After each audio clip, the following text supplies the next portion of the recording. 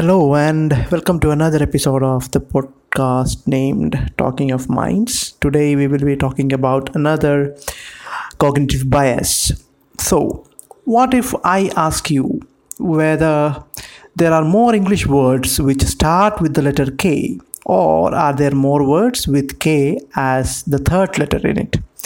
The question is whether there are more English words which start with the letter K, or whether there are more words with K as the third letter. This was a question asked by Dr. Daniel Kahneman and his friend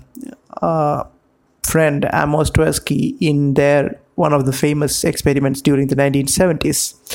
Most participants, and most likely me and you too, would have said that there are more words with K as the first letter than words with K as the third letter. It is kind of obvious because if we try to make an estimate by recalling the words that we know, we may easily recall many words like keep, kite, knowledge, kitten, canine, kayak, and so on.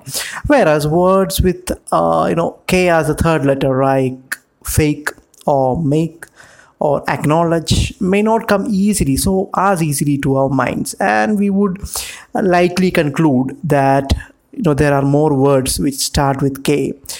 But in fact, the English language has more words which have K as the third letter than words that start with K. Now, this tendency is called availability heuristic. So, availability heuristic, also called availability bias, is our natural tendency to assign greater value to information that is already or readily available to us, regardless of its validity, accuracy, or appropriateness. And the tendency to make decisions based on this readily available information. So this is what the availability heuristic is. And availability heuristic is kind of a mental shortcut.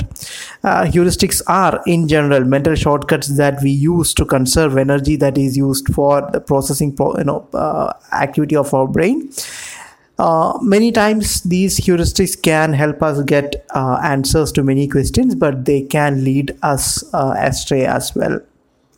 Now, we may conclude, or many people may conclude, that the risk of death by aeroplane crash is more than that by road accidents. Or, if we think of the two kinds of accidents, most of us are more afraid of an aeroplane crash than a road accident, whereas more people die on road accidents world over. Consistently, but yet we are not as afraid as to travel on the road than many of us are afraid to take a plane. Or for that matter, many of us are afraid of vegetables or food that can cause cancer, whereas most of us are not afraid of carbohydrates like the rice that we eat, or the cake or the jalebi that we eat, which can cause diabetes, which can cause much more damage, or which is much more prevalent than cancer in any population if we take the actual numbers. That is how availability heuristic works. There are certain kinds of information that come into our memory easily than other kinds of information, and we'll talk about that too. And it is almost certain now that we are more prone to fall for this availability heuristic in certain conditions, such as when we are happy, or when we are trying to multitask, or when we are holding a position of power, and so on. In all these conditions, we are more at risk of committing mistakes because of availability heuristic. And not only about these kind of decisions, availability heuristic can have a strong influence on our economic decisions, our financial decisions, such as trading, investment, or purchase of a life insurance, and so on. Even professional investors, not laypersons like you or me, even professional investors have been found to fall prey to availability heuristic when they tend to invest in a stock just because the stock, the company was in the news for some reason, not necessarily for a positive reason, even for a negative reason. But since a company's name is in the news, many people will disproportionately, tend to buy shares of that that particular stock. And there is a very famous example of this kind of behavior in the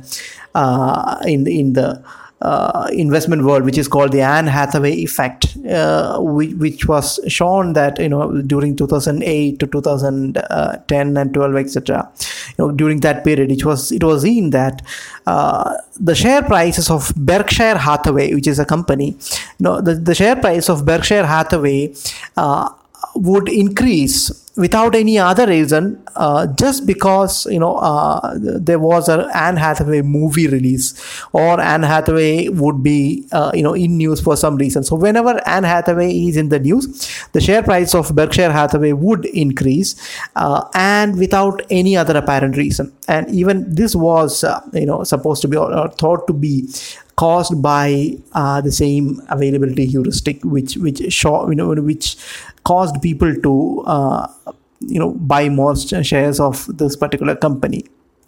And in our world, the social media bubbles that we all are part of can have a very important role in aiding this availability heuristic in the way it can affect our decisions, because the very design of social media is to create bubbles where a particular kind of information or a news or an attitude is amplified, so that we get a feeling, we get a very happy or a soothing feeling of being among people who have the same opinion as ourselves.